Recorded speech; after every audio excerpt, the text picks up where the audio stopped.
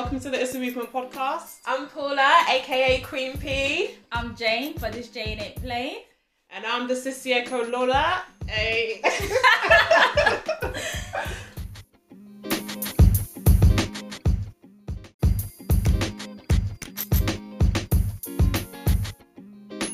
Hi everyone, welcome back to the It's a Movement podcast. This week we'll be talking about reparations. What are they? Do we deserve them? How do we think they would help us as a community? And we've also got a special guest with us. We've got my sister. You want to give a brief intro? Hi everyone. So I'm Wara, but everyone calls me Rola. Sure. I'm here today because my sister has sort of said to me that I've got good charisma and all that, so I will try and contribute. I've listened to a few of your podcasts before and find them quite informing. So yeah, I'm excited to be present today. Should have listened to all of them. Oh, good. Yeah. Right, okay, so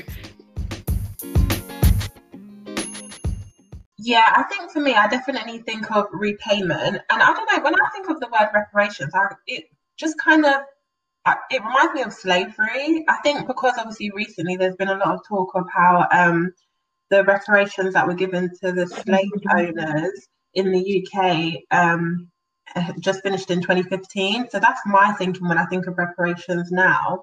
It kind of like reminds me of slavery. Yeah. I think same. Both. I think reparations and I think just money back. That's really it. And who's gonna pay that money? So yeah, that's it. Yeah, just to sum up, that's exactly my understanding of it too. Repayment for a wrongdoing. I know that for a lot of people, when they do hear the term, there's conflicting opinions on it. So just want to see in our personal opinion, because I think it's just good to start off with that. Do we deserve reparations? I think saying deserve changes the question. It's so hard because I think the fact that slave owners got reparations, then I do think slave descendants deserve reparations, because why should the slave owners get it? That doesn't make sense to me. Yeah, I agree with that. The slave owners were like, however that sort of scheme was set up, figured out, like, they need to do something similar. I agree with you guys. I think theologically is great, but in practice it's just not feasible as we stand, especially in the middle of a recession. Like in practice it's just not feasible. But if we were just to think of it theologically, or if we were in an economic standing where this was feasible, then yes. There's always but this, but that. So now the recession is the reason that we can't get reparations. Like, I just don't believe in that. No, anything is economically feasible if you want it to be. Yeah, I think for me, I definitely think of repayment. And I don't know, when I think of the word reparations, it just kind of, it reminds me of slavery. I think because obviously recently there's been a lot of talk of how the reparations that were given to the slave owners in the UK just finished in 2015. So that's my thinking when I think of reparations now. It kind of like reminds me of slavery. Yeah. I think same. Both. Jane, I get where you were coming from, but I also agree with Lola. And the reason I say that is just because the fact that slave owners were able to be paid, I know maybe they started doing it like soon after the slave trade was abolished, but I feel like the fact that it was possible in that sense means that if they truly, truly wanted to, they could pay back the descendants of slaves. Obviously, it would be like time-consuming figuring out like how to make these payments and who deserves it and stuff. But yeah, in terms of the slave owners being paid until the end of 2015, I think that sort of shows that 50% of the work is already done and 50% of the information is already out there.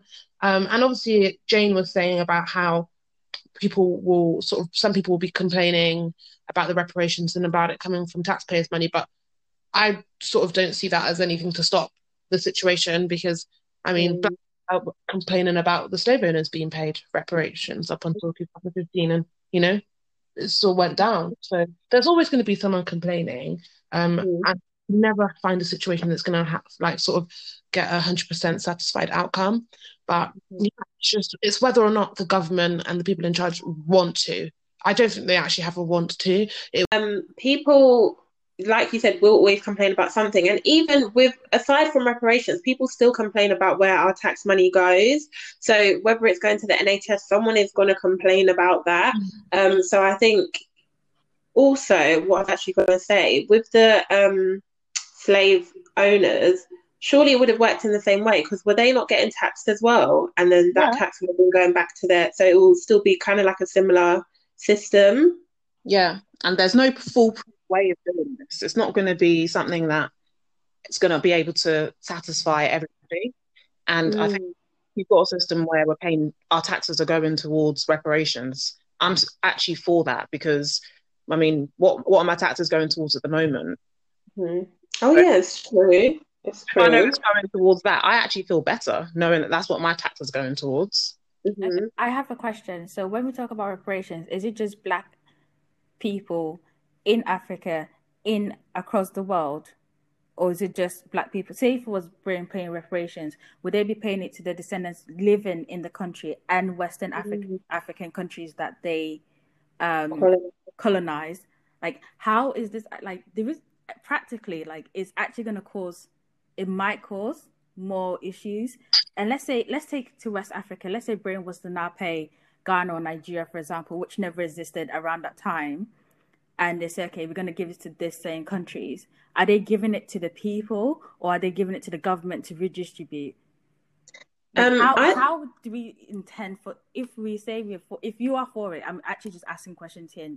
I don't like the word devil's advocate, but literally that's like, if we were supposed to go for this, who's getting it? How is it being distributed? Like, what are the practical steps in order for this to be as, there's nothing such as fair, but in a way that is as fair as possible?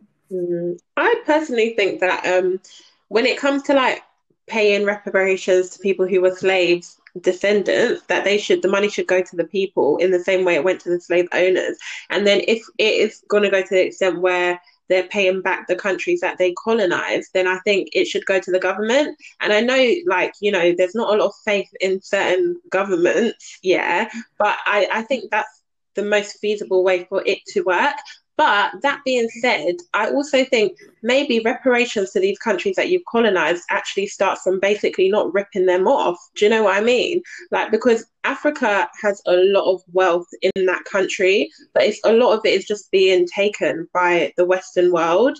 Do you know what I mean? So I don't know if that makes sense, but I feel like maybe reparations could simply start by paying these countries what they're owed when it comes to exporting their goods. Yeah, and for me, my answer to that question, Jane, is I think they're two separate issues. So when I'm discussing reparations, I'm talking about people that are living in the UK, descendants of slave people that were here. In that case, I think it might, like, a good place to start could be to start with the people who can prove that they were sort of brought here through the Windrush generation or whatever. That could be a good starting point, like who to pay, because isn't that I think in terms of who to pay, that's not even an issue, because they've got the documentation that allowed them to know who to pay to give money towards slave owners up until 2015.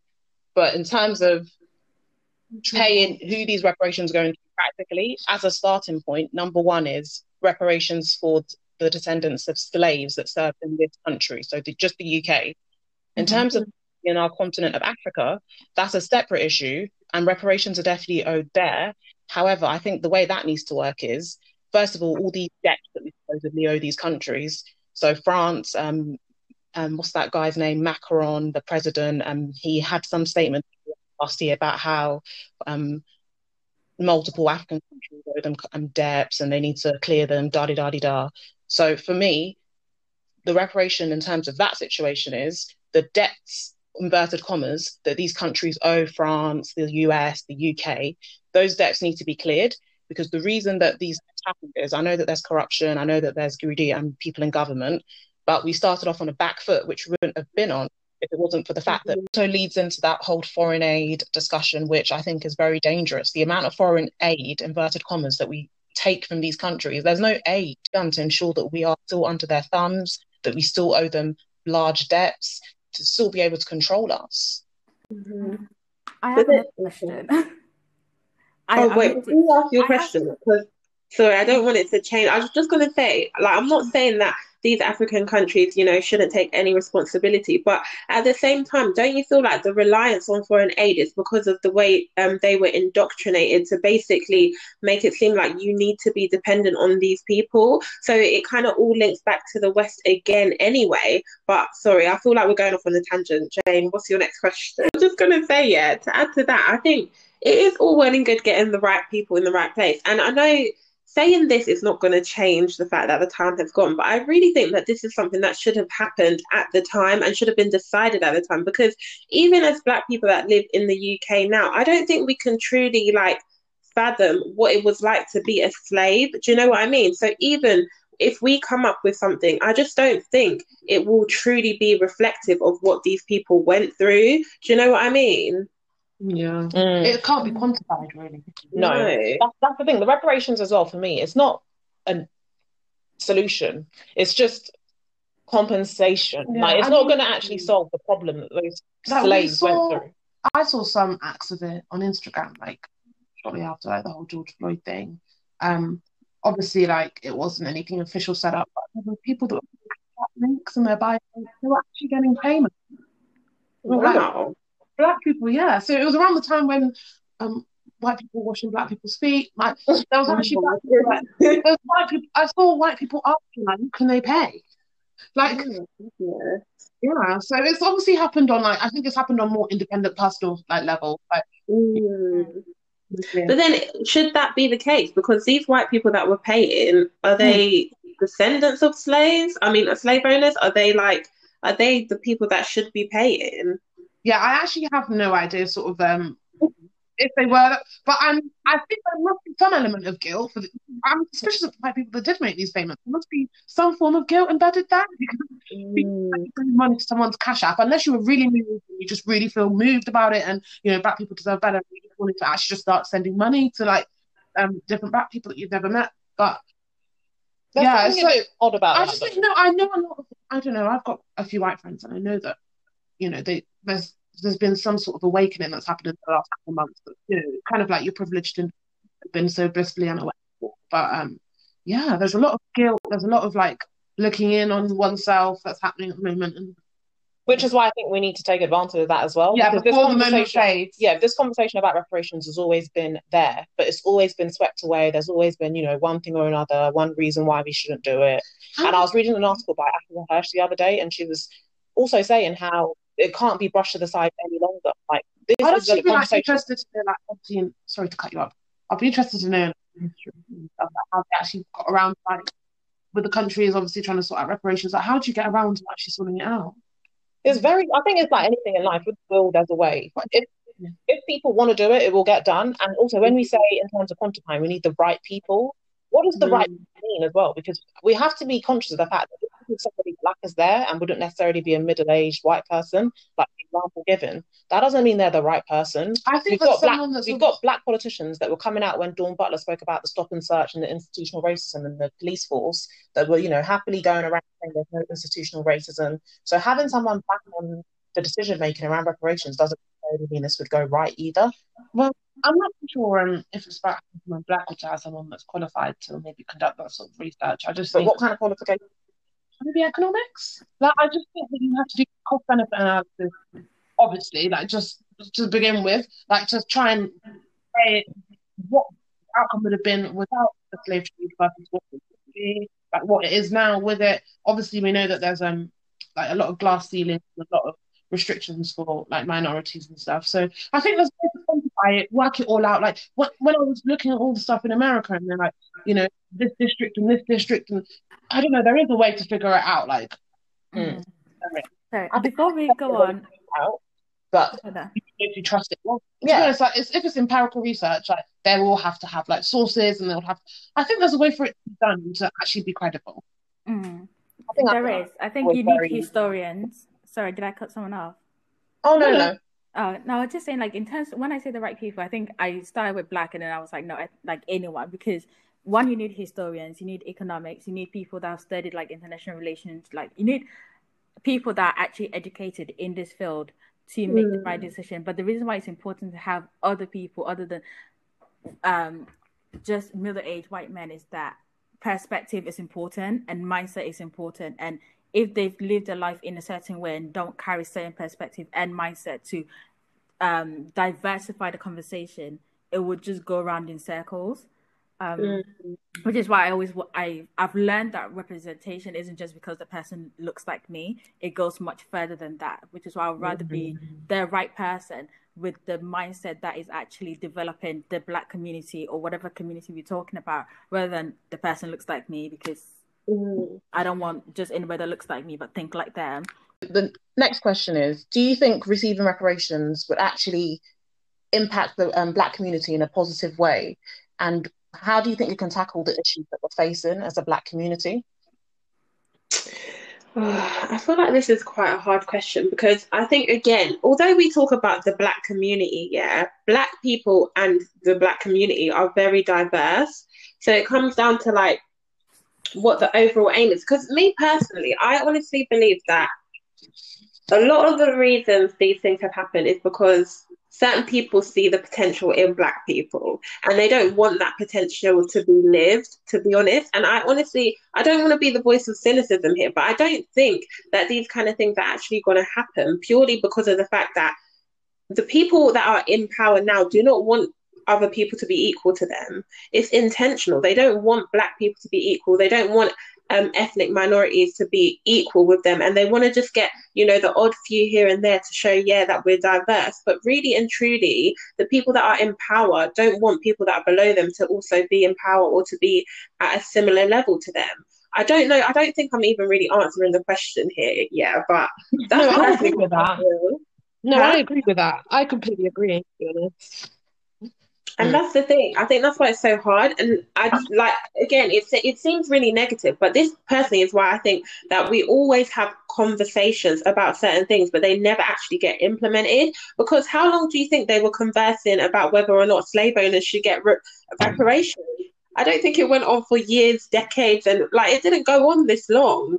They got their reparations. If these things were actually going to happen, then they would have happened by now. Because slavery was quite a while ago, in the sense that reparations should have already happened. It shouldn't even be something that we're discussing right now. It really shouldn't. I completely agree. And I think in terms of whether it can help the Black community, it's not just about money, because you see Black people across different countries having wealth. It definitely does help, but it doesn't eradicate people's prejudice. It doesn't eradicate people's who are as a Black person.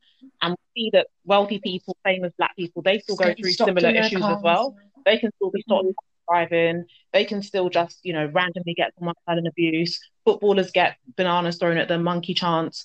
So having these reparations, it's not even going to necessarily help us. Money's not going to fix discrimination. No.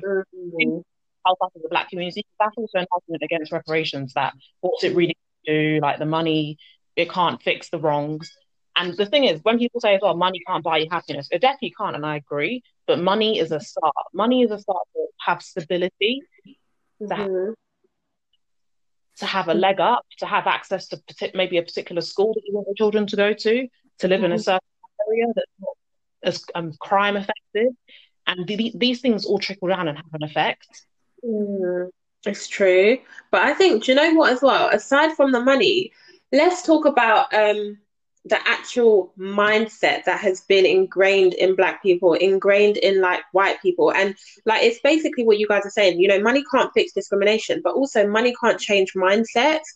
Certain mindsets were instilled in slaves and in slave owners, and when you have a mindset, you teach that to your children, they teach that to their children. So even if we get this money now, do we have that mindset to be able to grow the community and to be able to do the things that we need to do? And I don't know if you guys have read the Willie Lynch theory. I've not read the whole thing, but basically he talks about, there's certain things in there, and he's talking about how, if you divide them up, this is something that can control them for hundreds of years. If you split them by color and make this color seem better or whatever, and these are the things, this is colorism. It's still happening now. So actually, it's great to get the reparations, but is the mindset there to be able to actually do what we supposedly want to do as a community?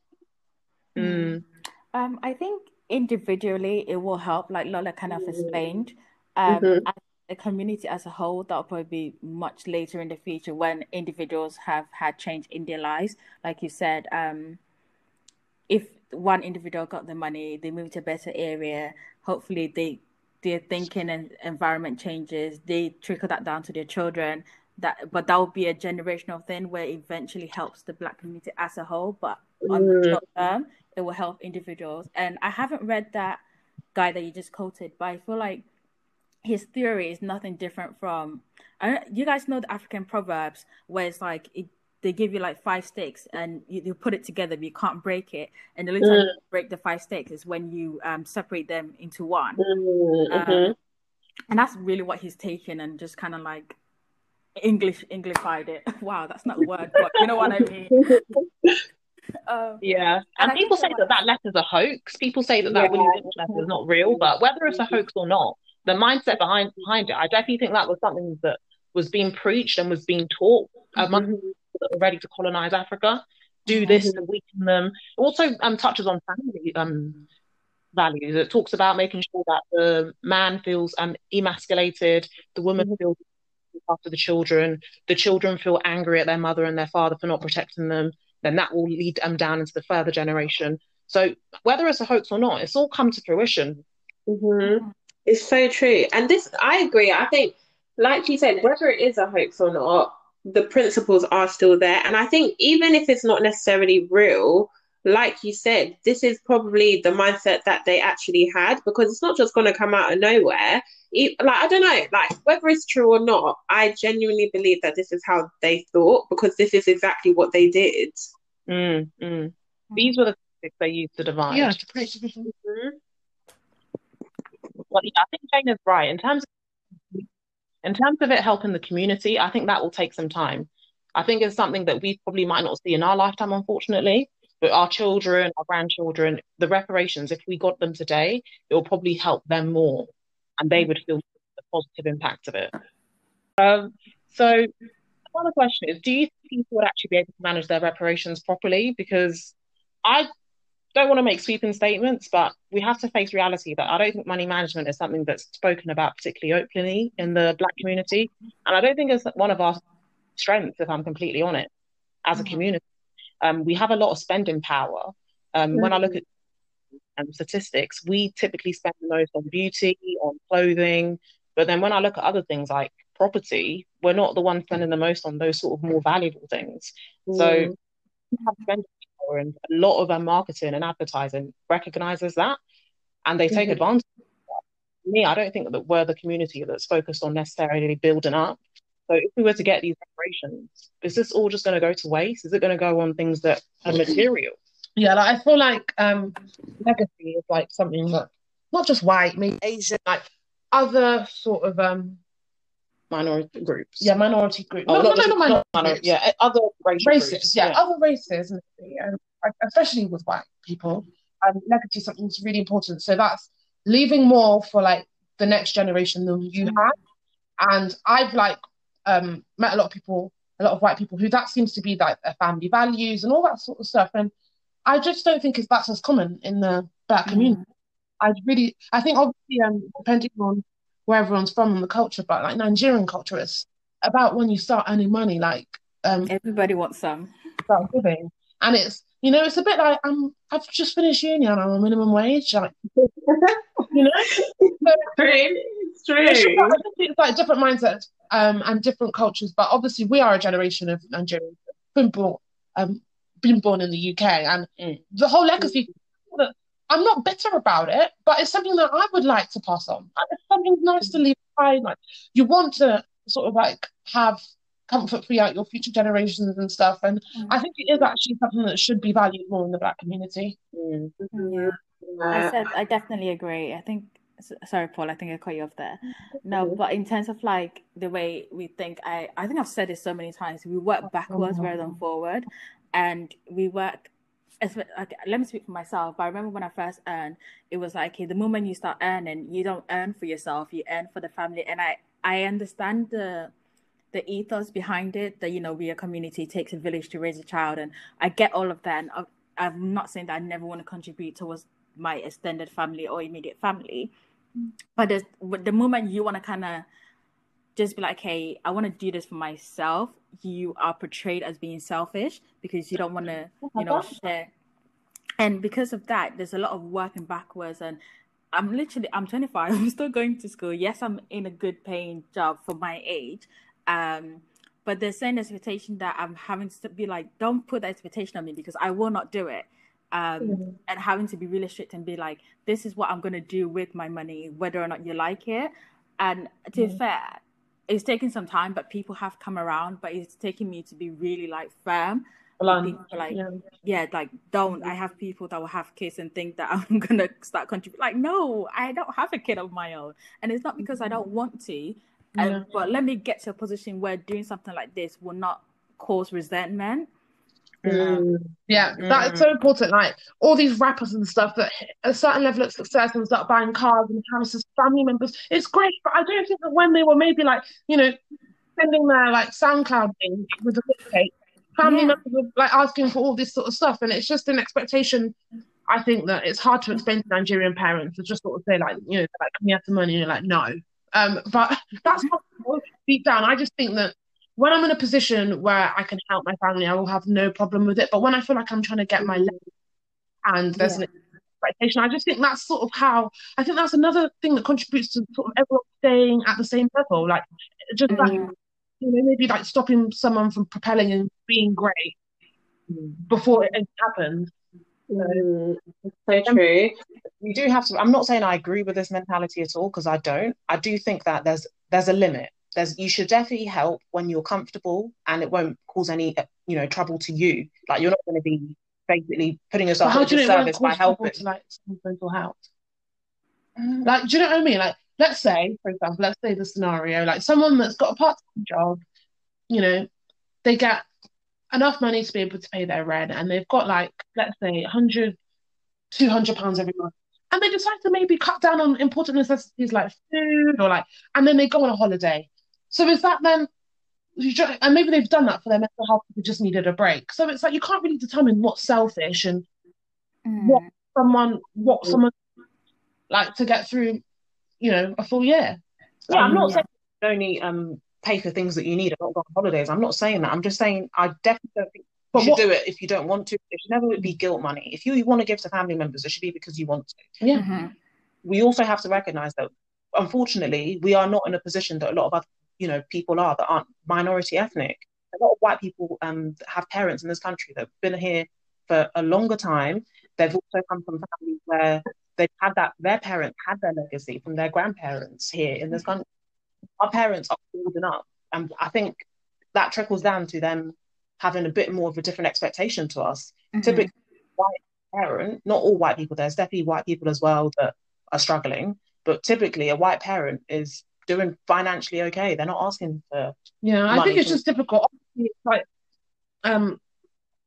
African parents who raise children in different countries in the United Kingdom, America, wherever. I think there just has to be a certain level of acceptance where it's like, for me, what's normal is to see my friends' parents or whatever, giving them inheritance and like all that sort of stuff. I'm not bitter or resentful for that, but then when it comes to asking me for money thing, I get really annoyed about that. And I think I think it is something that like when you've sort of raised children in different environment, different like sort of culture, like you can't be surprised when we want or we expect certain things because it's what we see around us and what's been our normal. Yeah. One thing I've noticed though, it's not so much like your immediate family as in like your mother and father asking you for money. It's more so like say in the Ghanaian community. So my parents came, they send money back home to like send family members, and then once the child now start earning, it's almost now expected from the child also. What, like monthly or? So no, it's not even monthly, but like if something happened, my parents will send money and say like my parents, this is later in the future, my parents are no longer there. They now expect you to carry on that tradition. Do you know what I mean? It's like there's some families that actually have that expectation, and it's like, hold on a second. And I know this is not just in like Ghanaian certain Ghanaian culture, not every, because I hate painting like everyone with the same brushes, but they're saying Ghanaian families that that this happens. I've also had certain conversation with my Zimbabwean friends where it's like, because their mom and dad were doing it, people now expect them to start doing it. Yeah. That's kind of I like don't what know. I'm touching on. There was one situation actually when my grandma, she I won't name any names, but someone was getting married and she wanted us to contribute, and it was just the fact as well. It's like if I walked past, the celebrants in the street, I probably wouldn't have recognized them. I just felt money for someone's wedding they're very, very distant extended family or friends. When she said this person's name to me, I think she was shocked we didn't know them, but I generally don't know who this person is. But you know what? I think this is the thing though, because I get the whole cultural thing. I honestly, I don't feel like my parents are standard Nigerian parents, because I've never had to send money back to anyone or anything like that, and I'm quite glad, because me personally, I wouldn't, because like you said, if you don't know the person, you don't know the person. But I think sometimes it does come down to like keeping up with appearances again, because why should you guys have to give to a family member that if you would walk past the street, you wouldn't even know them? Like, surely, do you know what I mean? It's just to say like, oh yeah, like we did this, we did that. But it's like, well, what's the point? Because if you don't know the person, that doesn't make sense. Like, and this is one thing that I actually kind of rate about white people. Yeah, one thing I've realized, like when they get married and stuff, even if it's like their aunt or their cousin or whatever, if they've not spoken in a while, they don't invite them to the wedding. Yeah. Well, our culture is very different to that. Yes, and very. We have to recognize that there are differences in our culture, because there are certain things in our culture that I much prefer to what I see in other cultures. So it's good and bad, and I understand that if this is just their mindset, this is what they've been raised to believe, this is what that they've seen. This is the norm for them, and they're struggling to adapt to the fact that it's not the norm for us, because for them, it's not that I'm not wanting to embrace my culture, but I can identify certain parts of it that I don't believe in. So for instance, be something I'll be doing with my children. I don't want them to ever feel that they need to contribute towards something they don't know. Like if someone calls me and it's an emergency and I'm like, but why do I need to pay for somebody's wedding? Your wedding? I thought you put anything wedding. Yeah, like you know what? I will pay for it if it's when it's my wedding. You think like you do something back for me. I don't you know what?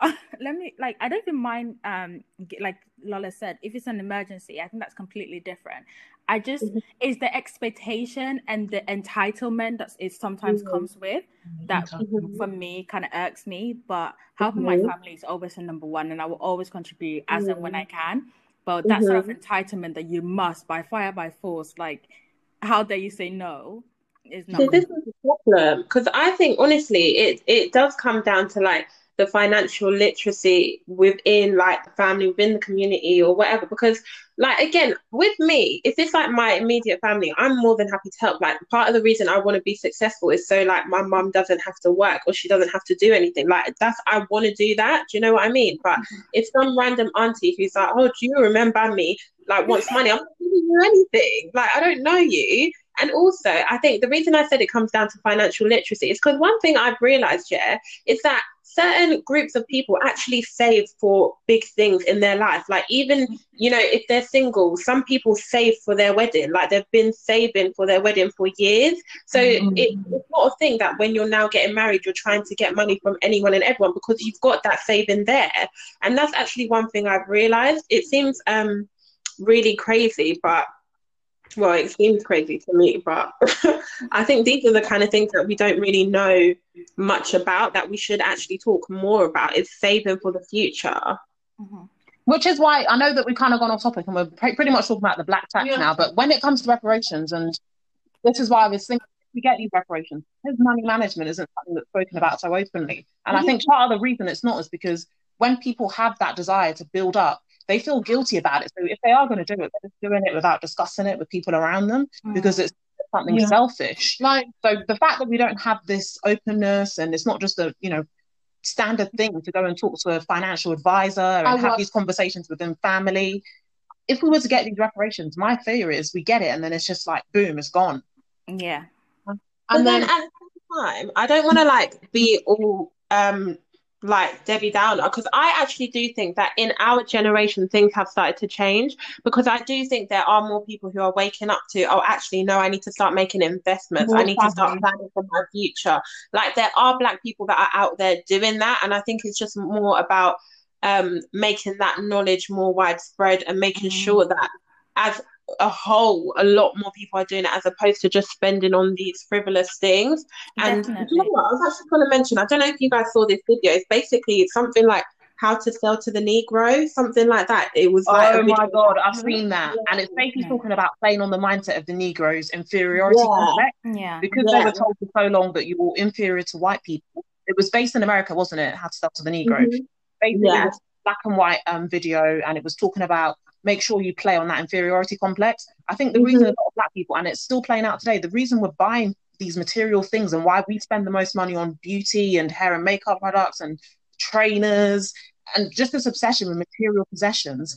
And there's nothing wrong with wanting to look nice, but for me, it's not just about wanting to look nice. I think it's wanting to prove that you're not poor, wanting to prove that you're not inferior, wanting to prove that you're just as good as the next person. These are all trickling down effects that come from previous generations of slavery, come from segregation, and it's just a shame because Yeah. we value things that aren't valuable within the Black community is embarrassing. No, I think, but I just want to second what Paula was saying about the fact that there is a change in mindset in our generation. Like we, as even though you guys are my friends, we talk about money. More and more people are realizing that it's more important to invest in a property than it is to buy a Joba that's going to depreciate. And I'm just gonna like use YouTube as an example of someone who watches YouTube who has been watching YouTube for a long time. For the longest time, when Black YouTubers started making money, like the things you see them doing is still like buying like those designer bags, designer shoes, designer.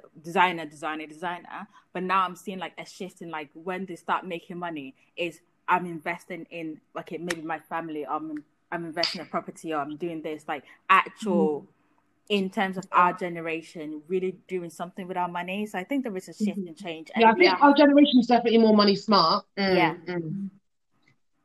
So do you think if we were to get reparations, we'd be able to manage it better? But would it go to our generation or our parents' generation?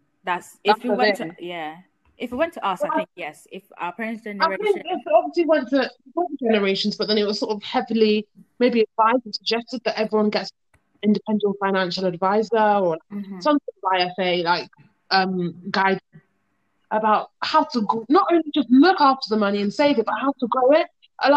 You can have as little as £2,000 and grow it in a year, like if you put it in the right stocks and stuff. So I think if people do want to like, if we did get reparations, and I think it would have to sort of be coupled with a lot of encouragement to sort of have that wealth management or financial advice. But as much as our generation is also doing well, like I don't want to sound like someone who's not recognising that. I think we do have a way to go as well, because I think this whole flexing for the gram mentality is something that our generation is a bit too fixated on. And I prove a point, I've got this, I've got that. We just need to tackle those issues, because I think the reparations just getting blown on very unnecessary things. Yeah. I think like you're comparing yourself to people on there 24/7, and also there's never gonna, everyone's always trying to do the most. That's the thing, like no, there's always going to be the next thing. Like even the people at the top, there's going to be the next thing that they need to feel like they need to do. Like I was saying this to my sister yesterday. It's like Instagram's pressure is actually really crazy. Instagram's turning 10 years old this year, so Instagram, the long-term effects that will take place are unknown to us all yet. We are living it still. So in 2030, 2040, I think it will be a lot more clear what the boom of Instagram has done. But for now, it's just scary. So true. But I also think like people as a community, we just need to be more open, because you know all these people that we do see on Instagram, I think there's been a slight shift, because I do see people saying like, oh, you know, Instagram versus reality and this and that or whatever. But I think as people, we just need to be more open in discussing our finance. But yeah, basically, I think that as Black people, we just need to be more open in discussing our finances, because I think also something that is kind of ingrained in us is like this stigma not to talk about money, not to talk about, oh, like, you know, you're trying to pay this off or trying to pay that off. But I think if we are more open about these things, actually you'll realize that a lot of people are dealing with the same things, and we can actually learn from each other's experiences. Yeah, I think it is a shame that people feel like they can't speak about that, because if someone was on, I don't know, online on YouTube saying, "Oh, I bought this Dior bag and actually it took me 2 months to pay it off on my credit card, and in 3 photos now, and I actually don't want it on my feed anymore, so I don't think it was the right purchase." Like that transparency would go a long way. So I agree. It's so true. And I also think, like, as much as that kind of transparency goes a long way, I think also the other way around. Like, if you are a YouTuber or whatever, and you're like, oh, actually, I saved for like 3 months to be able to get this bag. I didn't just buy it like that. Do you know what I mean? And oh, it was actually factored into my budget. It's not like I just used my whole paycheck to get it. And because this is the thing, I don't think there's anything wrong with material things. But one thing that I'm realizing as you get older, especially as somebody that does love to splurge, it's important that you have a budget for that splurging. Yeah. Like, you can't just use money that you don't have to pay for these things, because it does come back. This is one thing that I've said to myself, because I mean, I'm not sure if you guys know, but I studied economics as my first degree, and I'm going into fashion business, and so I'm starting my master's in fashion, and I just love clothes. Obviously, you can get quite really carried away with like commercial things like that, spend all your money. But one thing I generally like to live by is that don't purchase something unless I can purchase it twice over. So whether it's a £100 purchase or I don't know, I don't want to usually buy it unless I know that I could buy it twice. That makes me feel better when I make a purchase. Like, I'm living within my means. I'm not living out of it. And yeah, that's just, especially with like more expensive purchases, like, you know, I know that some people might want to save £2,000 to spend it on the bag, but I would say spend £2,000 on a bag when you're 2,000, or I don't. It's so true. It is really true. Yeah. And tying that back to reparations, this is just what I don't want to happen, because we've got so much spending power. We spend the most on so many different things, and I can send you guys links to the statistics that I've looked at. And when I saw them, I wasn't shocked, because to be fair, I did think we probably do spend the most on trainers and health and beauty products. But for me, I just feel like it would be a slap in the face for us to get these reparations, which have been talked about for so long, and there's been so much resistance, but then basically pour it back into the very systems that aren't for us. So just give it back to all these people selling clothes, hair and beauty. And I would think that was the waste. Like, what would even be the point of this?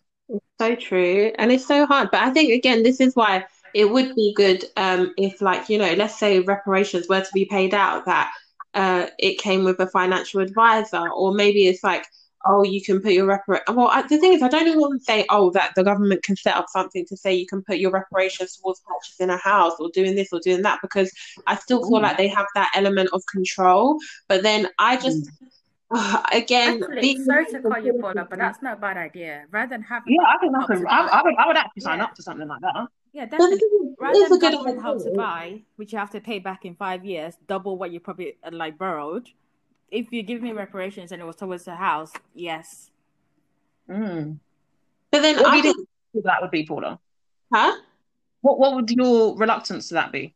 My reluctance to that is more the fact that it still seems like they're controlling things. I think that's really what it is. Because I think it's great, you know, to advise people to purchase a house. But at the end of the day, I know that buying property is great, but not everybody wants to buy a house. So it's like, so now the only way you're going to get your reparations is if you buy a house. But what if they actually can't afford to maintain that, or if they're not in a place to do that? Or do you know what I mean? Like, I think there's a lot of different things that come into it. And buying property is great, but it's not the only great way to handle money. Do you know what I mean? I think it should be an option, but not compulsory. See, I think these kind of things would be good, but again, I just don't think the government would set that up, because what they want is, they don't want these communities to thrive. So what they'll do is just give the bare minimum, and they won't give any advice or direction, because they want it to just not work. Exactly. People who win the lottery, whether it's, you know, hundreds of millions or tens of millions, but it's 70% of people who win big spend it all in like 3 years from winning. 3 years? 3 years. I've actually always, like, my sister told me this yesterday evening, and I researched it, and I was shocked. But there was I'm not so shocked much about it. evidence. Like, there were case studies. This person won in 2003, this person won in 2011, this person won.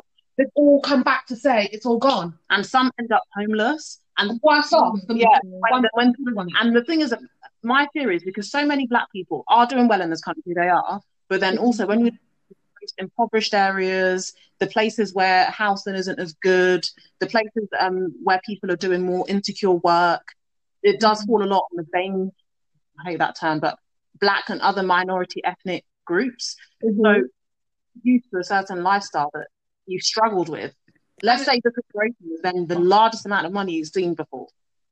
You're more likely to just literally blow it. Saying that, you know, it's the BAME areas, or like they say that people that win the lottery, you buy a lottery ticket because you're poor, and then the people you know, your friends and family, they're obviously asking for some of the money.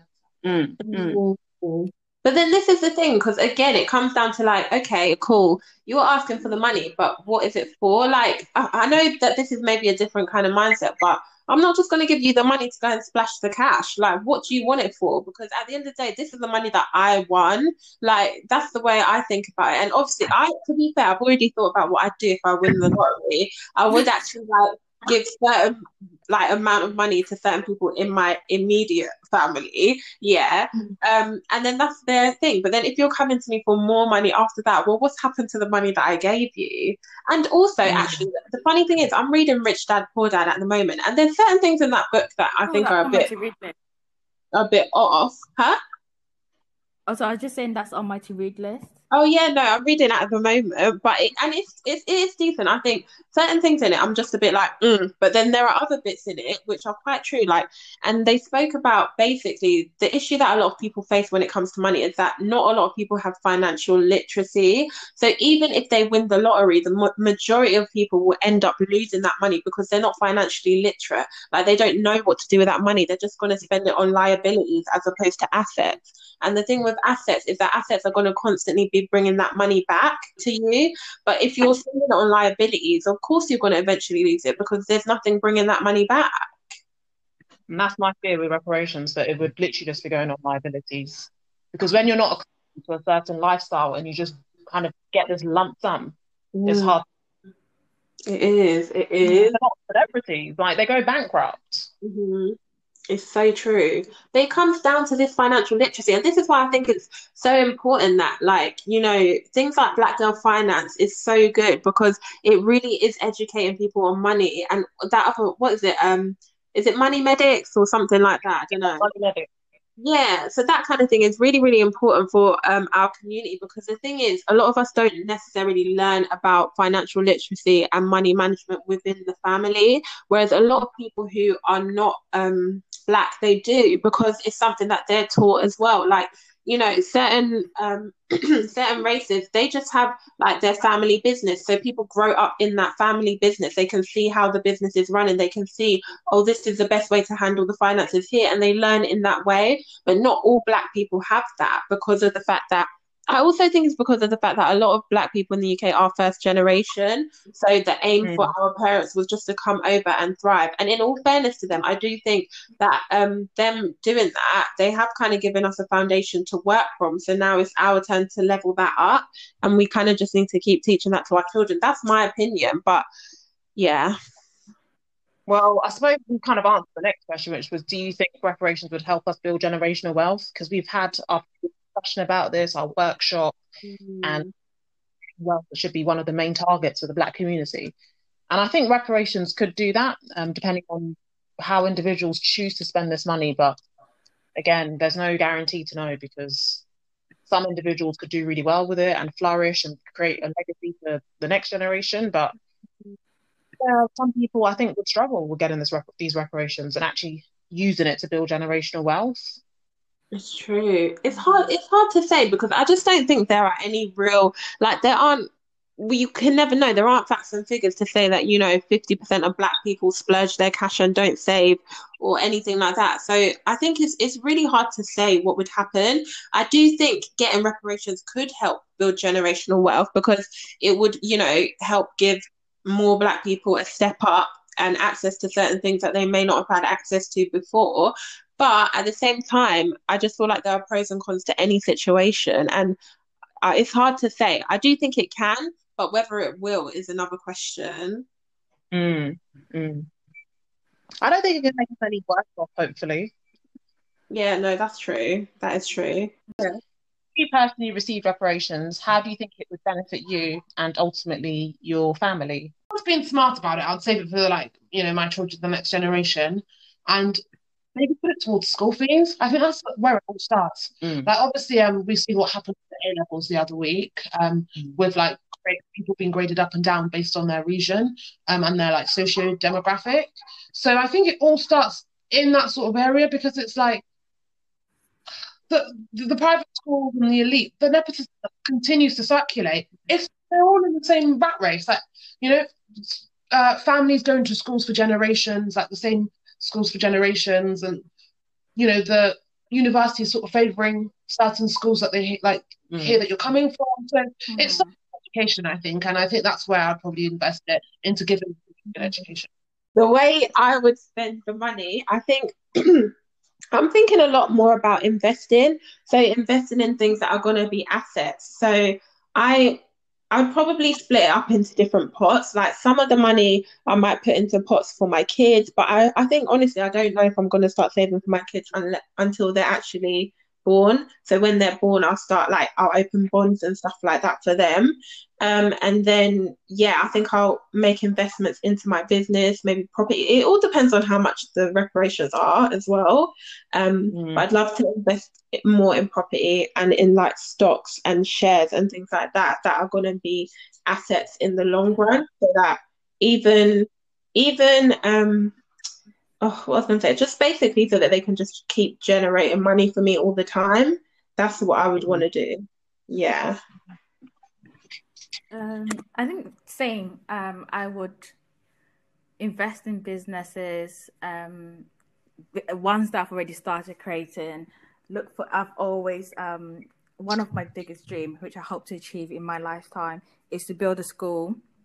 And it's funny that Lola was talking about how she hates private school, but I've always wanted to take a private school and turn it around. So what I've always wanted to do was to build a private school that rich people can take their children to, obviously, and it will be expensive. But the idea behind it is to then have if you say Lola had a child, she brought her child to that school, she will not only be paying for her child's education, she'll be paying for one extra child education. That's why it will be so expensive. Or however many kids that one person bring their child in will actually cater to. As rather than having an orphanage, that's what I've always wanted to do. So it'd be like an orphanage taking care of other kids, and in a way of merging those kids together to having that same kind of like, So that is something that I would like to actually do, create in a way that everyone could have. Kids from less affluent places could also have the same level of education, and try and merge that bridge. So that's something I would create. And then I'm not gonna lie, I'm gonna go traveling. I'm gonna go travel the world. And that's what I would do. That's the things that come to the top of my head. Just to say, I don't actually hate private schools, and I really go back and forth on it. So my children might end up at a private school, but I think I would just want certain things to change. So I'll spend the money on good schooling, because even if they don't go to private school, they'll be going to a very good school. I'd think of them before they're born.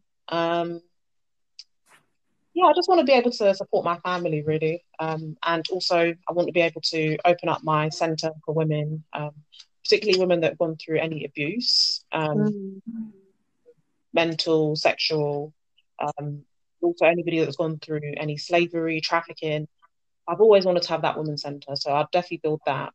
And I want to have a family business as well, so something that can be handed down to the children, and everybody can work there whenever they want. So I'd have the family business, women's centre, funding pots before they're born. And I think I'd be pretty happy with that. Oh, and then contributing to as many charities as I can. I love that. Giving back is so important. So they need to bring these reparations, because I'm ready to find out. I don't know if I will get any reparations or if I will take them, but for those that deserve it, sure.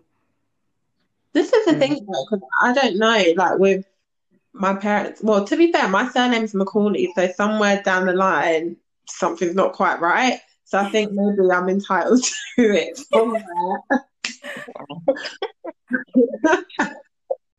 Thanks everyone for listening to this podcast about reparations. We hope you've enjoyed it. Next time, I've been Lola. I've been Paula. I've been Jane. I've been Rola. Thank you so much for having me. It's been an interesting discussion today. Thanks for coming. Really good.